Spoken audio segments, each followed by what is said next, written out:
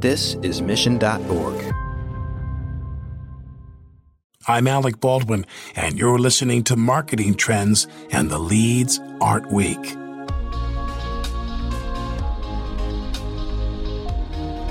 How many games are there in the App Store, and how many of those are you actually aware of? That is the question that AppLovin poses to game developers who are trying to find ways to get their games in front of the right people. Katie Jansen is the CMO of AppLovin, and on this episode of Marketing Trends, she discusses with us the strategies and tools they use to help bring more awareness to all the mobile games in the world, and how they built up their own model for success at the company. Enjoy this episode. Marketing Trends Podcast is brought to you by Salesforce. We bring marketing and engagement together. Learn more at salesforce.com/marketing. Here is your host, Ian Faison. Welcome to Marketing Trends. I'm Ian Faison, host of Marketing Trends, and we are joined by special guest. Katie, what's going on? Nothing. Thanks for having me here. I really appreciate it. Well, thanks for having me here, because we're on location at AppLovin in sunny San Francisco. It's a great day, and it's a great day to talk marketing. So we're going to get into all the cool stuff that you all are doing. But first, how did you get started in marketing?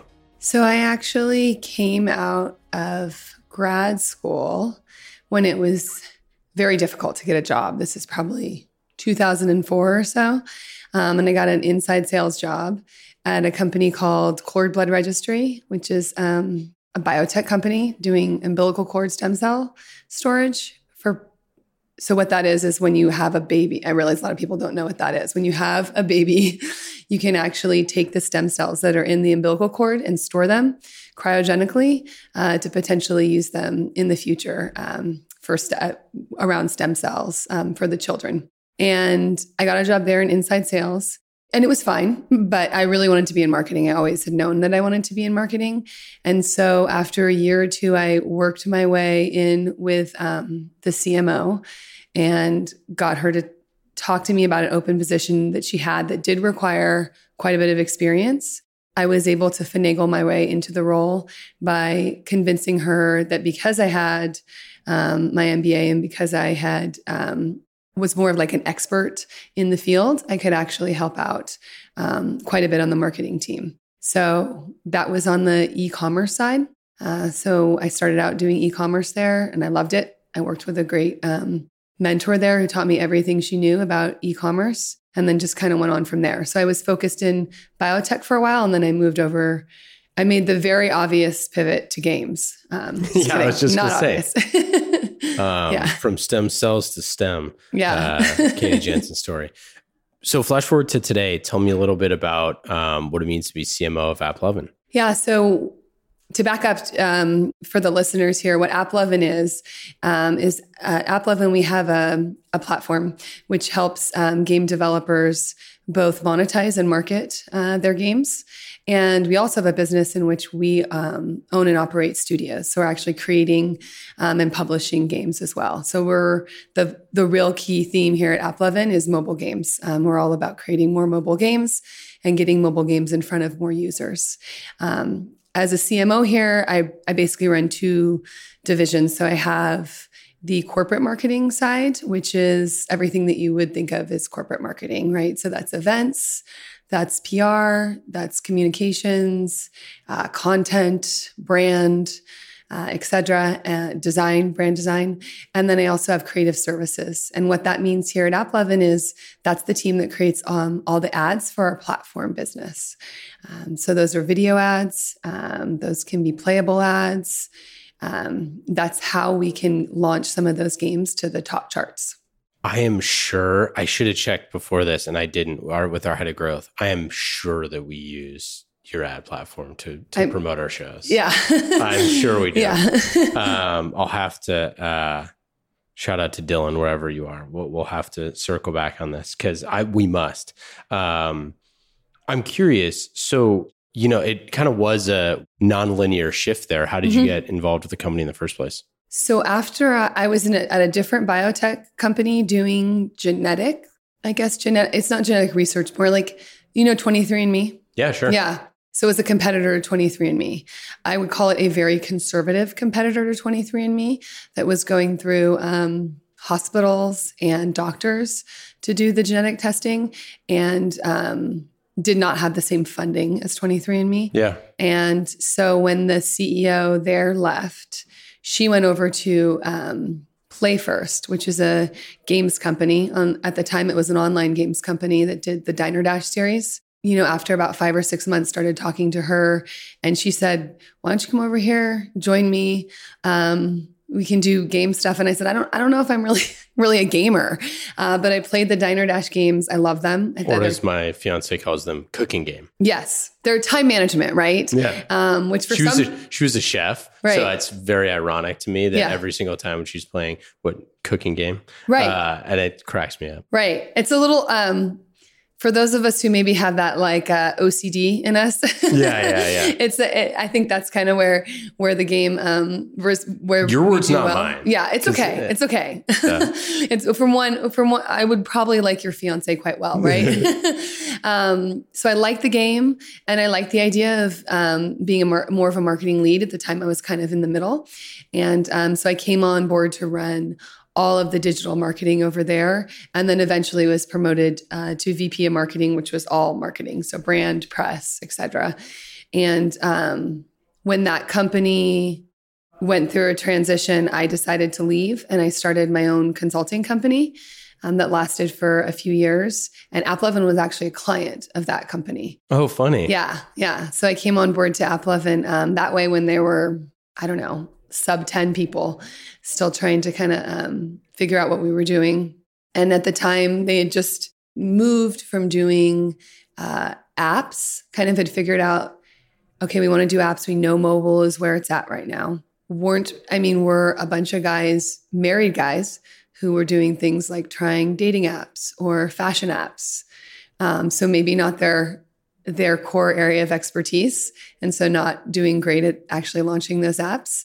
But what it did was it actually showed them it's really hard to get apps noticed. How do we get them? Hard. Right. Yeah, and even absolutely. then, even at that time, when there was a lot less competition, but there just wasn't the same ecosystem around it or, platform for it. How do we get apps in front of people? And that's kind of where, AppLovin on the platform side, the ad network side came from. Started out on Android, went to iOS, and then it was like, what's the next thing? How do we continue to help mobile games grow? And now that's, owning studios or, publishing games directly. And I don't know if you have these numbers on the top of your head, but how big is the mobile gaming industry at this point? Because it seems like if you go on to BART or wherever it is, people are playing mobile games all the time. Right. It's it's like the ultimate 4-quadrant kind of thing, right? Yeah. You have the CEO of whatever company playing Sudoku, right? And you have, whoever it is, Ian sitting there playing, whatever puzzle game. It just seems like everyone is playing mobile games. Yeah. And I'm just, what's the size, the scope of the industry? So it's about 64 billion as the last stat that I've seen for mobile games around there. So it's a huge, huge industry. And it's one of those industries where if you look at the chart, it's definitely a mountain going upward. It hasn't, plateaued. It's not going down. It's only increasing.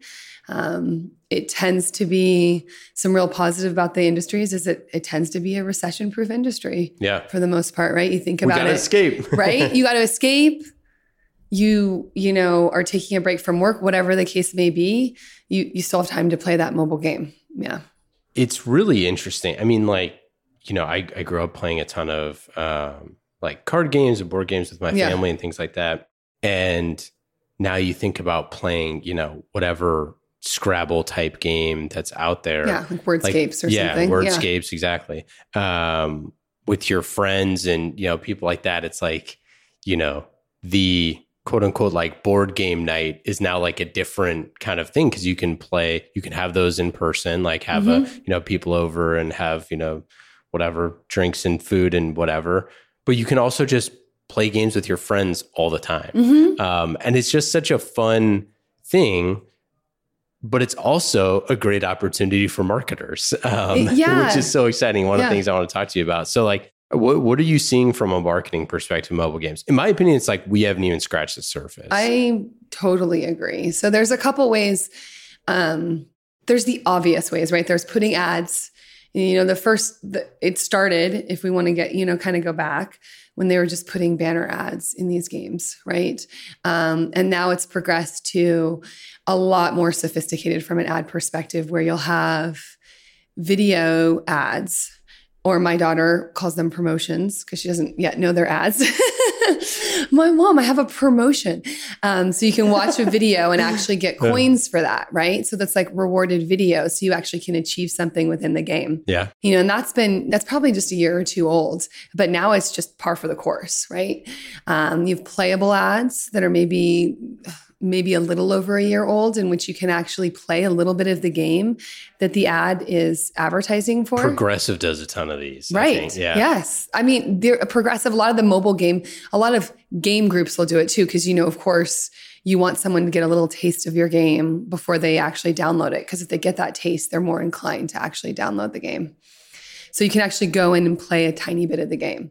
And you also have the in-app currency, right? So you can actually buy things in the game. And what we're starting to see a lot more of now, which is, I just think it's so fascinating, is that people will buy things in the game and then want to buy that same thing in the real world. So I can buy this Prada bag in the game for X amount of coins. And then I can actually, go get that same Prada bag and have it be special from the game. That's so that online, offline, that in-app, offline experience. Yeah. That's really, we tried that, I will say, at Play First. We actually tried that, and the industry was not ready for it at the time. So it's fascinating to me to see that the industry does seem to be ready for it now. Yeah. I mean, you think about just like the licensing opportunities from people like Marvel and Star Wars and all these things. Like, hey, your character can have a Baby Yoda tattoo or whatever. And I mean, like, there's just all sorts of things that you can do. And games are like the perfect proving ground. But I do have a concern that you do get the tendency to have certain type of ads that are really interrupty. And I think generally speaking, most people who play free games like understand that, like, I'm playing a free game. So the ads are par for the course. Right. But I think there's going to be some really creative solutions to kind of figure out on the advertiser side, how can we create things that are value add or interesting or whatever. And I always go back to like movie trailers. Like the movie trailers are so interesting to me. This is an aside, but movie trailers are so interesting to me because it's the one advertisement that you actually show up early to see. That's right. Yeah. Like you go to the movies and you show up early because you want to see, which are basically just ads, right? For things that are coming out. But it kind of shows the human psyche of like, we actually want to see what new like shows are coming out. Yes. So therefore it's not obtrusive. It's actually a value add to us. And I think that there's so many ways, particularly with promoting content on app platforms, on gaming platforms, because it's the perfect place to find out about stuff. Yeah. And I think you kind of hit it on the head when you just said the word content, right? So it's not like we're going early to a movie to see an ad for the next cleaning brand or something like that, right? Like we want to see it because it's content that we're probably going to consume later, or we may want to consume later. And I think, games have that same appeal.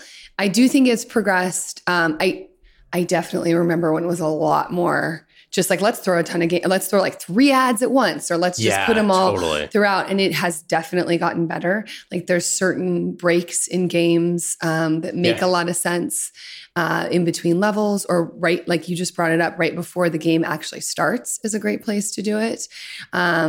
Movie trailers actually do well in games too, to be perfectly candid, because people want to see those trailers and that content too. And then the other piece is making sure you're showing the right content to the right group of people. Yeah. So just think about it. The movies, like if I take my kids to a movie, thank God they're not seeing, a trailer for some horror horror movie, right? Totally, yeah. Because they're targeting the content to the age demographic with my kids. And with games, you can do that, but it's more about targeting it. Like if you're playing a Sudoku game, there's a pretty good chance you're actually going to like that Scrabble game, right? But you're not going to actually see an ad for some multiplayer, like heavy action type game. So it's more about what games are you playing and then making sure we know the tangential games you would probably like. Can I say, I think one of the things I'm really excited for is the like cross-pollination of things that are not directly one-to-one related. And what I say by that is that this is my what I'm so interested. I want to run an experiment on this. I don't know how, but so if we were to say, take like a fantasy football podcast and then take like a mobile game like Wordscapes and cross-pollinate those two audiences and say, the fantasy football podcast is mostly getting ads about other fantasy football stuff. And the Wordscapes audience might be getting a bunch of ads about, mobile games. But I'm like, isn't the true magic when we can cross-pollinate those two things? Because there's probably a carryover audience from maybe those two correlate, maybe they don't. But I'm just so interested in the way that people like find games and then how games source information to them the similar way that like newspaper ads did back in the day. Because like for some people, they're on a game more than any other app on their phone at any given time. Sure. We ask this question to every single guest, like what's your favorite app or app on your phone that's the most fun? Yeah. Not a lot of executives have a fun app on their phone. And it just, it speaks to like the role of play and the role of like education and all those things and what your phone kind of does and the utility of that. And so anyways, it's a long-winded way of saying that I really am so excited for the future of mobile gaming because it's such a good discovery for other things. And like, I just feel like we haven't scratched the surface. Yeah. So a couple of things. First, I would almost argue those executives are on a podcast, so they're going to tell you some super sophisticated app. I bet they might have a few games on their phone. Oh no, they do. Once they think about it, then they're like, oh yeah, no. Yeah, but it's just funny. If push comes to shove, right? Yeah. And then I completely agree. And so, like with the example you were giving with the football group, those guys are probably going to be more inclined, if I'm thinking through personas, towards to some of the casino apps, right? So we have a general idea. There's personas, right? And there is some kind of cross-pollination going on right now. There's just so many people who have games. It's easier to say, okay, you have this game, you're probably going to like this game. But those are also definitely people who are playing fantasy football too. And we have a pretty good idea that they're playing fantasy football because that's just the target range. It feels to me that this type of thing is clear. Like you said, it's growing at a very consistent rate. And I'm curious, if you're a CMO out there or a marketer and you want to create a game for like, let's use the Prada example. Yeah. If you're the CMO of Prada and you want to make a fun game, like, could you just go to AppLovin and say like, hey, we want to make a mobile game. It's going to be called the Prada game. Or maybe it has nothing to do with Prada, but there's going to have some sort of integrations. It seems to me like that could be a really fun experiment to run for a marketing team of like, let's think through how to create something that's really, really good, that stands on its own and that we have ownership of and that we could have integrations. Like, have you talked to any CMOs that are thinking about stuff like that? Where the people that we talk to are more game developers. So these are people who are already creating games, or they have a job and they're a one-off who's creating a game on their own. They tend to be more developers though, versus marketers. There's very few marketers that I know that are going to go create a game, not because they couldn't or they don't find the value. It's more that if you're Prada, you're probably going to go and create a whole group, and that group's going to create the game for you. And then you're going to come to AppLovin and say, help me get this game to the top of the charts, right? Yeah. Whereas the guys that we help publish, guys or gals, I should say, that we help publish those games, those are folks who don't have the same resources that Prada has. They've got a great game or they have an amazing initial concept, but they don't have the funds to get it in front of people. Yeah. And that's when a group like AppLovin can really come in and help out, because we do have the funds, obviously, to help those. And when we see a great game, we are all about getting it in front of consumers. The Pradas of the world are probably going to take it, make it great, and then come to us to get it out there. Or we need to just match them up. You're like, hey, we have this great developer. And, yeah, that would be great. Yeah. We haven't done that yet, but that's a great idea. Yeah. Yeah. Hey, if you're listening and you want a cool game, because you have super talented developers on the platform. And I guess maybe that's kind of what I'm getting to. Maybe this kind of leads into the next question of just like how tough it is to build a marketplace. Yeah. I'm curious, like, how do you think about this marketplace? You clearly have, a group of developers that are extremely important to you. You have advertisers, you have, the people actually playing the games, your end users. A lot of opportunity there, but potentially it's pretty tough sometimes to build a marketplace. Yeah. So, we just did it step by step here at AppLovin, and we did it by being very nimble, very product focused. We did it by not putting a lot into sales and marketing early on. I was the first marketing person for quite some time, and I was solo. And, now between creative services and marketing, I have a team of about 55. So that's a pretty unique experience, being number one and having grown to that. But I can tell you early on, it was just me and a part-time developer doing things like the site or press, or it was just really me doing a lot of it. And so in terms of the larger marketplace, it was all about keeping the developer top of mind for us. And now it's grown into, as you mentioned, so many different ways in which we interact with the developer. We do have game developers here who work for us, obviously, right?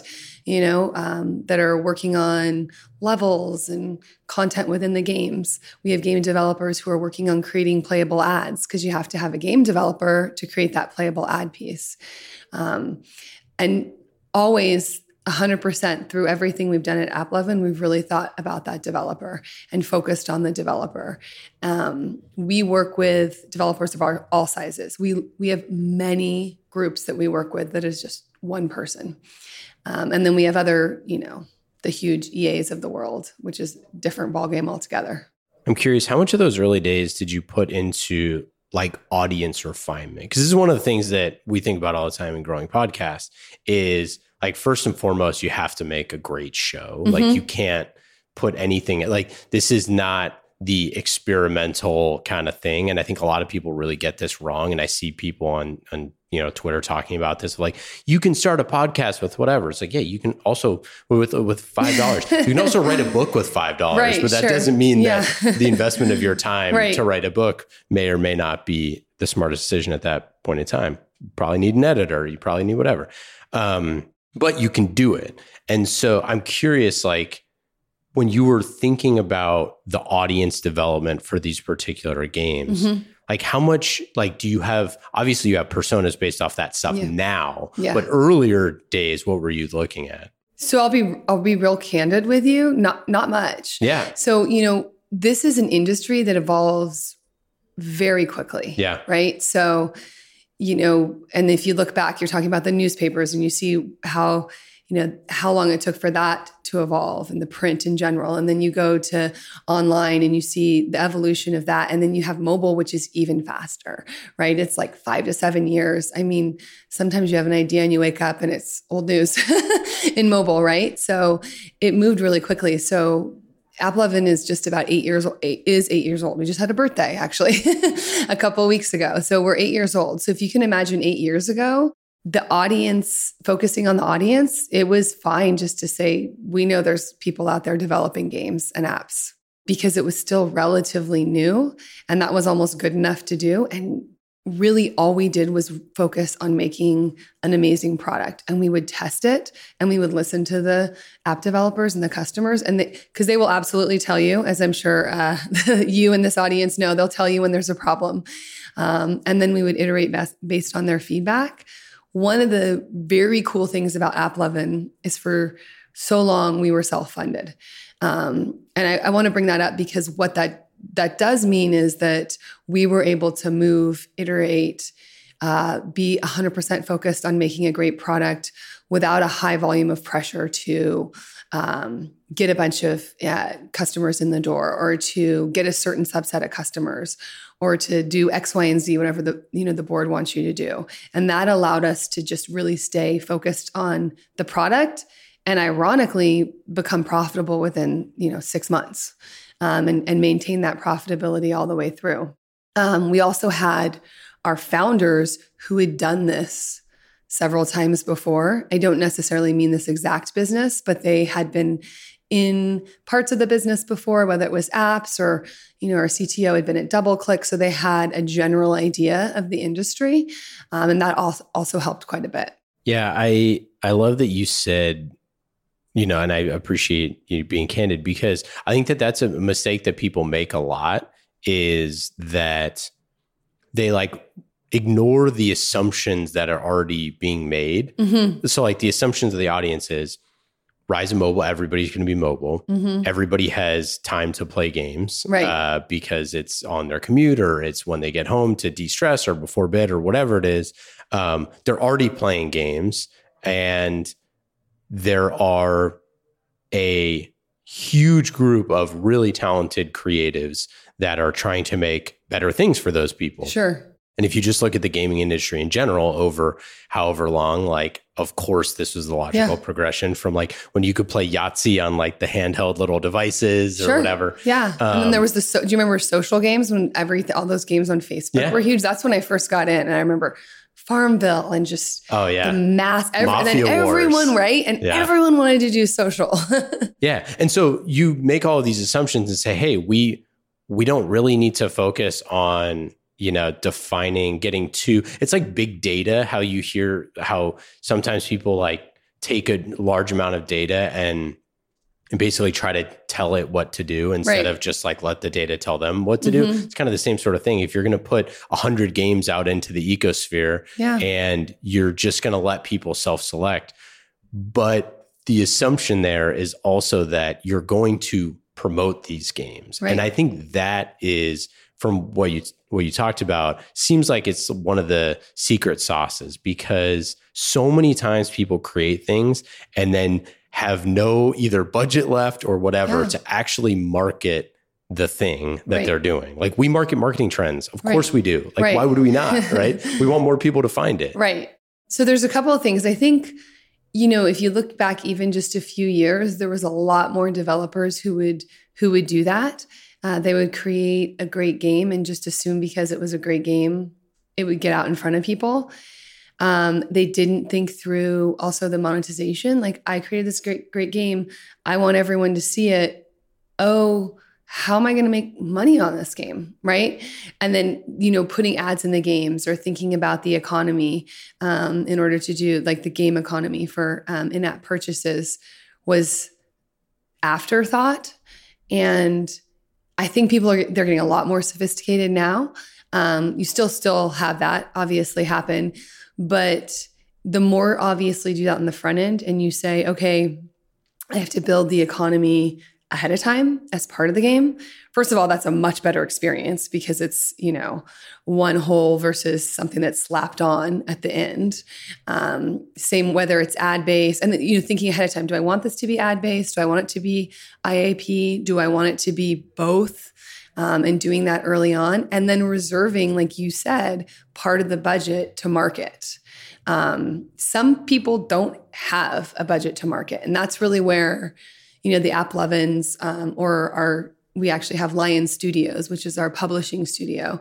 That's where they come in, which is really, you may not have the funds to market, but we can actually help you market it. Yeah. So, and I wanted to ask you, so tell me how Lion Studios works. Yeah. So Lion Studios is a publishing studio. So what that means is we go out and we find great developers. Those developers aren't, they're not advertising on the platform like a traditional advertiser would.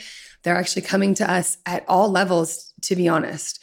It could be they're coming with a really great concept and kind of a half-baked game they could be coming with a game that they've actually already launched and it needs some refinement and tweaking.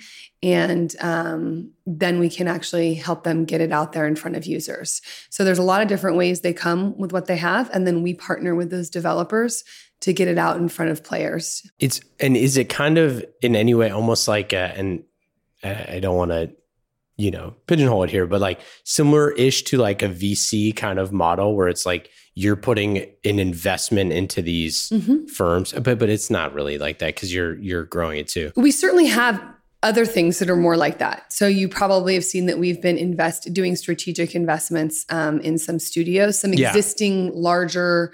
These are more larger studios, right? Yeah, like okay. you've seen like the Belkas of the world when we announced that. So that I would almost equate. Again, we are not a VC, so I don't want to say, but that is more of a strategic investment. The publishing is more like I would call it more like a partnership. And they're not going to go out and partner with multiple VCs. We are their publishing partner. Yeah, it's like a book publisher. Like a book publisher, exactly. Yeah. The problem with book publishers is historically the distribution side of things is extremely complicated in publishing. With gaming, with mobile gaming, also very complicated, but much more simplified because you don't have physical stores. Yeah. And we understand, like, look, because of the platform work that we've done, we really understand that very well, that side of the business really well. We understand how to, do user acquisition on Facebook and Google, and we do.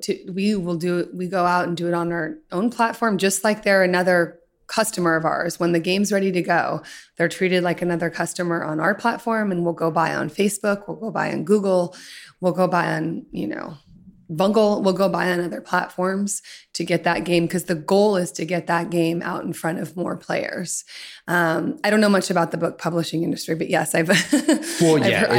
I've heard distribution can be rough. Well, yeah, there's Seth Godin has a great episode on his podcast about it, but basically just, long story short, it's brutal because of all the things that were in place to make physical books get in front of people. And now the internet completely changed all of that, right? I bet. Yeah. Our ebooks probably changed it quite a bit, right? Yeah. Because you can just self-publish now. Yeah. And then the question is finding the audience. Right. So, kind of in this same exact example, you can self-publish a game, but you still need to have the marketing engine behind it. I don't want to say it's impossible, but it's very difficult to not have that. Early on, you could self-publish a game, and it, for whatever reason, if it was a really great game, it could, Apple may feature it, for example. Apple could feature it in the App Store, or Google could feature it in Google Play, and more organic users would come to it.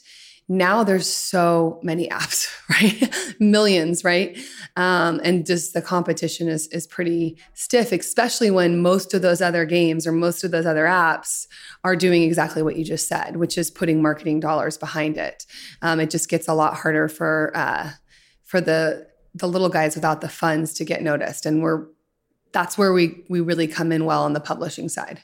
Yeah, I mean, it's the same thing that we talk about with podcasts all the time of like, a huge multi-billion-dollar company will come out with a podcast that gets like 55 downloads. And it's because you just burned your list of customers promoting something that like you were trying to create to get new customers, for example, or whatever it is, right? Like don't do that. Like find new people to get in front of. That's called marketing. But the idea though, is that the asset at the end of the marketing rainbow here is something that the end user really wants or really will love or enjoy. Right. And like, that's the big difference is marketing a game that someone is going to dig or make a decision on in 5 seconds, be like, I don't like it, or I do like it.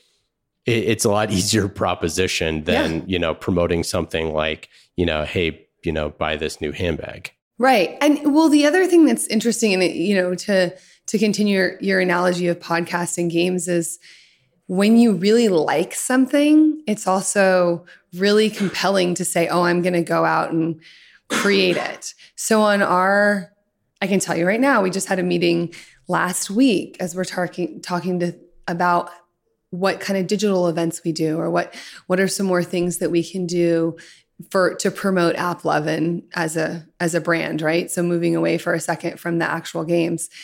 And the team was very hot to trot. We should create our own podcast, right? And I said, we're not going to create our own podcast. Let's actually go on a few podcasts. Let's, partner with partners who have podcasts. But the amount of work to create compelling content on a regular basis and then market it to get the users, even when you have a user base, that's, think about the amount of people we'd have to, because we're not going to go into something half-baked. If we're going to do it, we're going to do it really well. Well, that's the thing. It's like, do you want to make something great? And that's the conversation we have all the time. Right. And I'm sure it's the same thing that you have with your developers all the time, which is like, if J.K. Rowling is a genius, she is the creative, genius behind all of those amazing things. Yeah. However, there's all sorts of other things that go into like marketing the world that she built. Oh gosh, and creating all that sort of stuff. And again, that's a book, so it's not a one-to-one example, but it's the same thing with shows. Like we have a producer, we have an audio engineer, we have an editor. Right. Like we're looking at like, we want to make things great. And I think that that's really tough because the creator in most cases thinks they have something great and they want to get it just like any product person. And it takes the marketer to be like, I'm with you 100%, but we have to do like half of the job is making it. The other half is selling it. Like that's how, there's only two functions in a company, like product and sales. And it's like the sales piece is marketing, distribution, positioning, all of those things. And for a game maker, like they don't want to do that, right? Exactly. And so AppLovin will do most of that for them, right? Because really, and I don't know if it's the same, you can probably tell me if it's the same for podcasts. I love podcasts, by the way. So I do hear, and there's a couple of people on my team who love them. So I love the passion, but we can be great listeners and partners. But on the game side, it's most of the time, these developers are all about creating the great game. You don't usually have someone who's like, I want to be the one that focuses on monetization. That is my favorite thing. And that's all I want to do. Now, as you get to the really big, right? As you get to like the really big companies, they obviously have monetization managers and stuff that they've hired. But I'm talking about those mid to indie guys that they're just about creating these amazing games, right? That's what their passion is. And so AppLovin or other publishing studios out there, we can take on the business side. Like we know the business side so well at this point. We can take that on, and that actually gives them the fuel they need to make more great games and spend their time. So it's not even just to be honest with you, it's not just a money thing. It's also a time thing, because you can imagine these people are out there hustling, working long hours. They'd rather be working long hours on game development than thinking about how they make enough money to create the next great game. Yeah, it's like AppLovin and has the marketecture to be able to support all of those things that grow and iterate and focus on the monetization, all that stuff. I like it. You can TM that marketecture, right? Someone said that to me a long time ago. Okay, so you can't TM. I didn't make it up, but but I think this is the exact thing, right? It's like your sales and marketing, stack that goes into distributing a great product, right? Like that's what it is. That definition I made up, but it fits. Favorite campaign you ever did? So my favorite campaign I ever did is here, and it's completely different than almost everything we've talked about. We did a billboard campaign here a few years back that was really all about hiring. We used memes to do it. You should look at it. They're very stark. They're white with just mostly white and black with like a tiny bit of color. We only did one billboard at a time. I think we did 6 in total, but because they were, oh yeah, guy, we're hiring. And because they stood out so much for a very long time, everywhere I would go, people would say, oh, you're the billboard company. That's so funny. And we would only do one billboard, but people thought they were all over the Bay Area because it just stood out compared to all the other billboards. It was on 101, one at a time. It was great for our brand. It was decent for recruiting, but it was very good for our brand recognition. So I love that. And that's such a great example of when you have an advantage. We always talk about like always fight where you can win in marketing. When you have an advantage and you're a gaming company and that's super fun, people want to work at companies like that. Right. And if you position it in the right way, like you can get a massive response, and that campaign has like exponential upside, right? Because like all sorts of people can see it. Right. And when we started it, I said, you can go a couple different ways. You can go quantity or you can go quality. And I'd say the way I've always approached marketing here has been quality. And so instead of purchasing, 10 billboards throughout the Bay Area, we just purchased the one and made sure that it was something that really stood out. And so we drove up and down 101 and looked at other billboards. And for the most part, they were really a lot of color, and I could get where they're going, right? But I said, okay, well, let's just do black and white then, because it'll really stand out. And let's grab these memes that it was really and not that memes aren't popular now, but do you remember like a year or two when they were just huge, right? I have a meme on my t-shirt, I know. A Marketing Trends meme. Right? So, and it's not like they aren't now, but I remember when they kind of first come out and everywhere you went was a meme. So it was also taking something that was fun, relevant in culture and applying it to the company. And I think all in all, I would be in an Uber and they would say, you're the billboard lady, which isn't really what I would like to go with as my headline in life. But for a while, it did feel that way. I love that. And I talk about the shot on iPhone billboard ads all the time because I think that those are just like some of the most brilliantly done marketing campaigns. They are. Because it's just so elegant and simple and stunning. It's how you can do, and everyone in the Bay Area knows those ads. Ours did really well for us and really, really well on the brand recognition. And there are still people here who will regularly say, when are we going to bring the billboards back? I think the billboards have at least, for now seen their heyday, but it was really fun when we got to do it. Let's get into our lightning round. These questions are fast and easy, just like marketing with Salesforce. You can go to salesforce.com/marketing to learn more about, really marketing on the world's #1 CRM, but much more than that.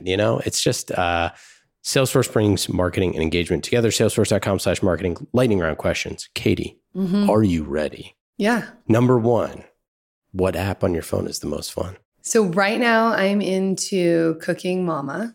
Ooh. Yeah. So your fiance might like Cooking Mama, or she might already. Yeah, she might already be playing it. She might already have it. Just the cooking games in general, I think, are pretty fun. What is your favorite thing to cook or eat? Oh, so to cook, I'm more on I do things at home. My favorite thing is probably chili. I have a pretty good, kids call it a chocolate chili, which is like a red chili. And then I also have a white bean chili. So they asked me to do a chili cook-off against myself sometimes. And I need about 3 or 4 hours to do that. So few and far between. But yeah, that's probably what favorite to cook. If you're going to come to the Bay Area for one weekend to do a particular outdoor sport, what would you recommend somebody does? Well, it's not really the Bay Area, but I would still recommend it for the Bay Area. We have a little cabin up in Arnold. Oh, Arnold's the best. Yeah, right? I go there every year.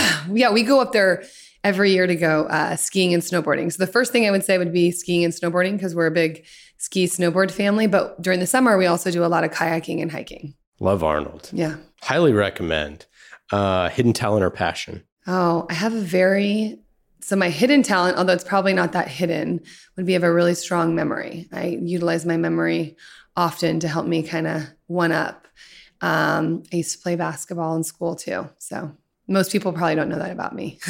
Best advice for a first-time CMO? Make sure you focus on the strategy as well as the tactics, especially if you're starting at a startup and you have these clear goals out of the gate. It can get really easy to get focused on the day-to-day, the tactics, the just hitting that one number, but make sure you have the broad vision too.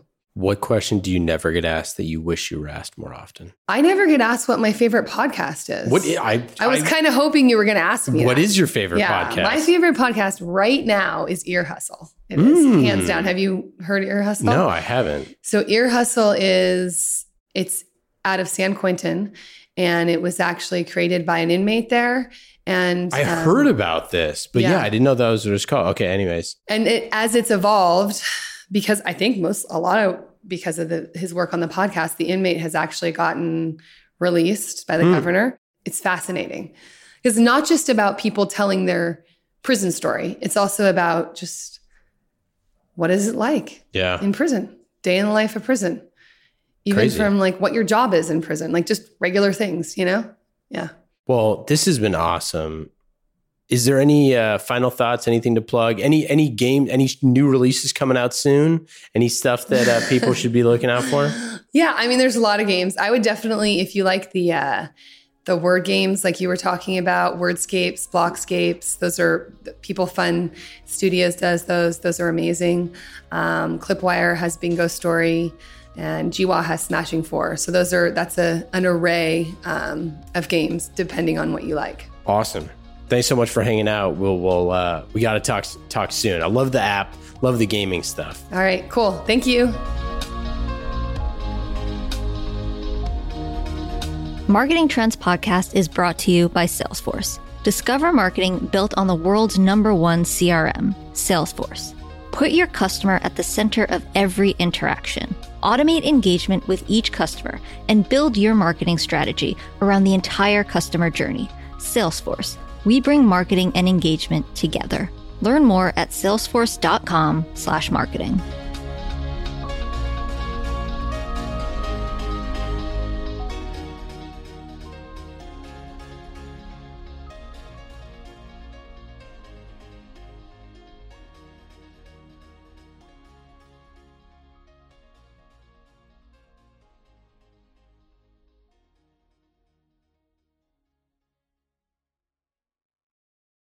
You have 8 seconds to make a connection or risk a click away onto the next topic.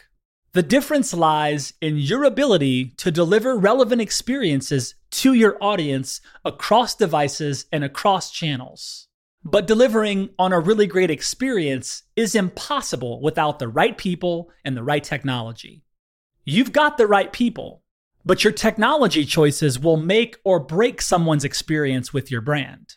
At the center of gravity of your digital experience, Brightspot Content Management System can deliver relevant content, personalized experiences, and cross-channel synergies to create unforgettable brand experiences, so you can be a bright spot in someone's day. Head over to brightspot.com/marketing trends to find out right now. From global crisis to hunger relief efforts, the messages you deliver save lives, inform important decision-making, and help keep communities safe and sound. The speed and scale of your content needs to be delivered faster and on a much larger scale. Brightspot Content Management System has supported some of the world's largest brands to communicate on a global scale. From Johnson & Johnson sharing critical information with their customers to helping Whole Foods tell their brand story to a global audience. Brightspot is designed to handle rapid iteration and personalized messages to those you care about most. Learn more at brightspot.com/marketing trends.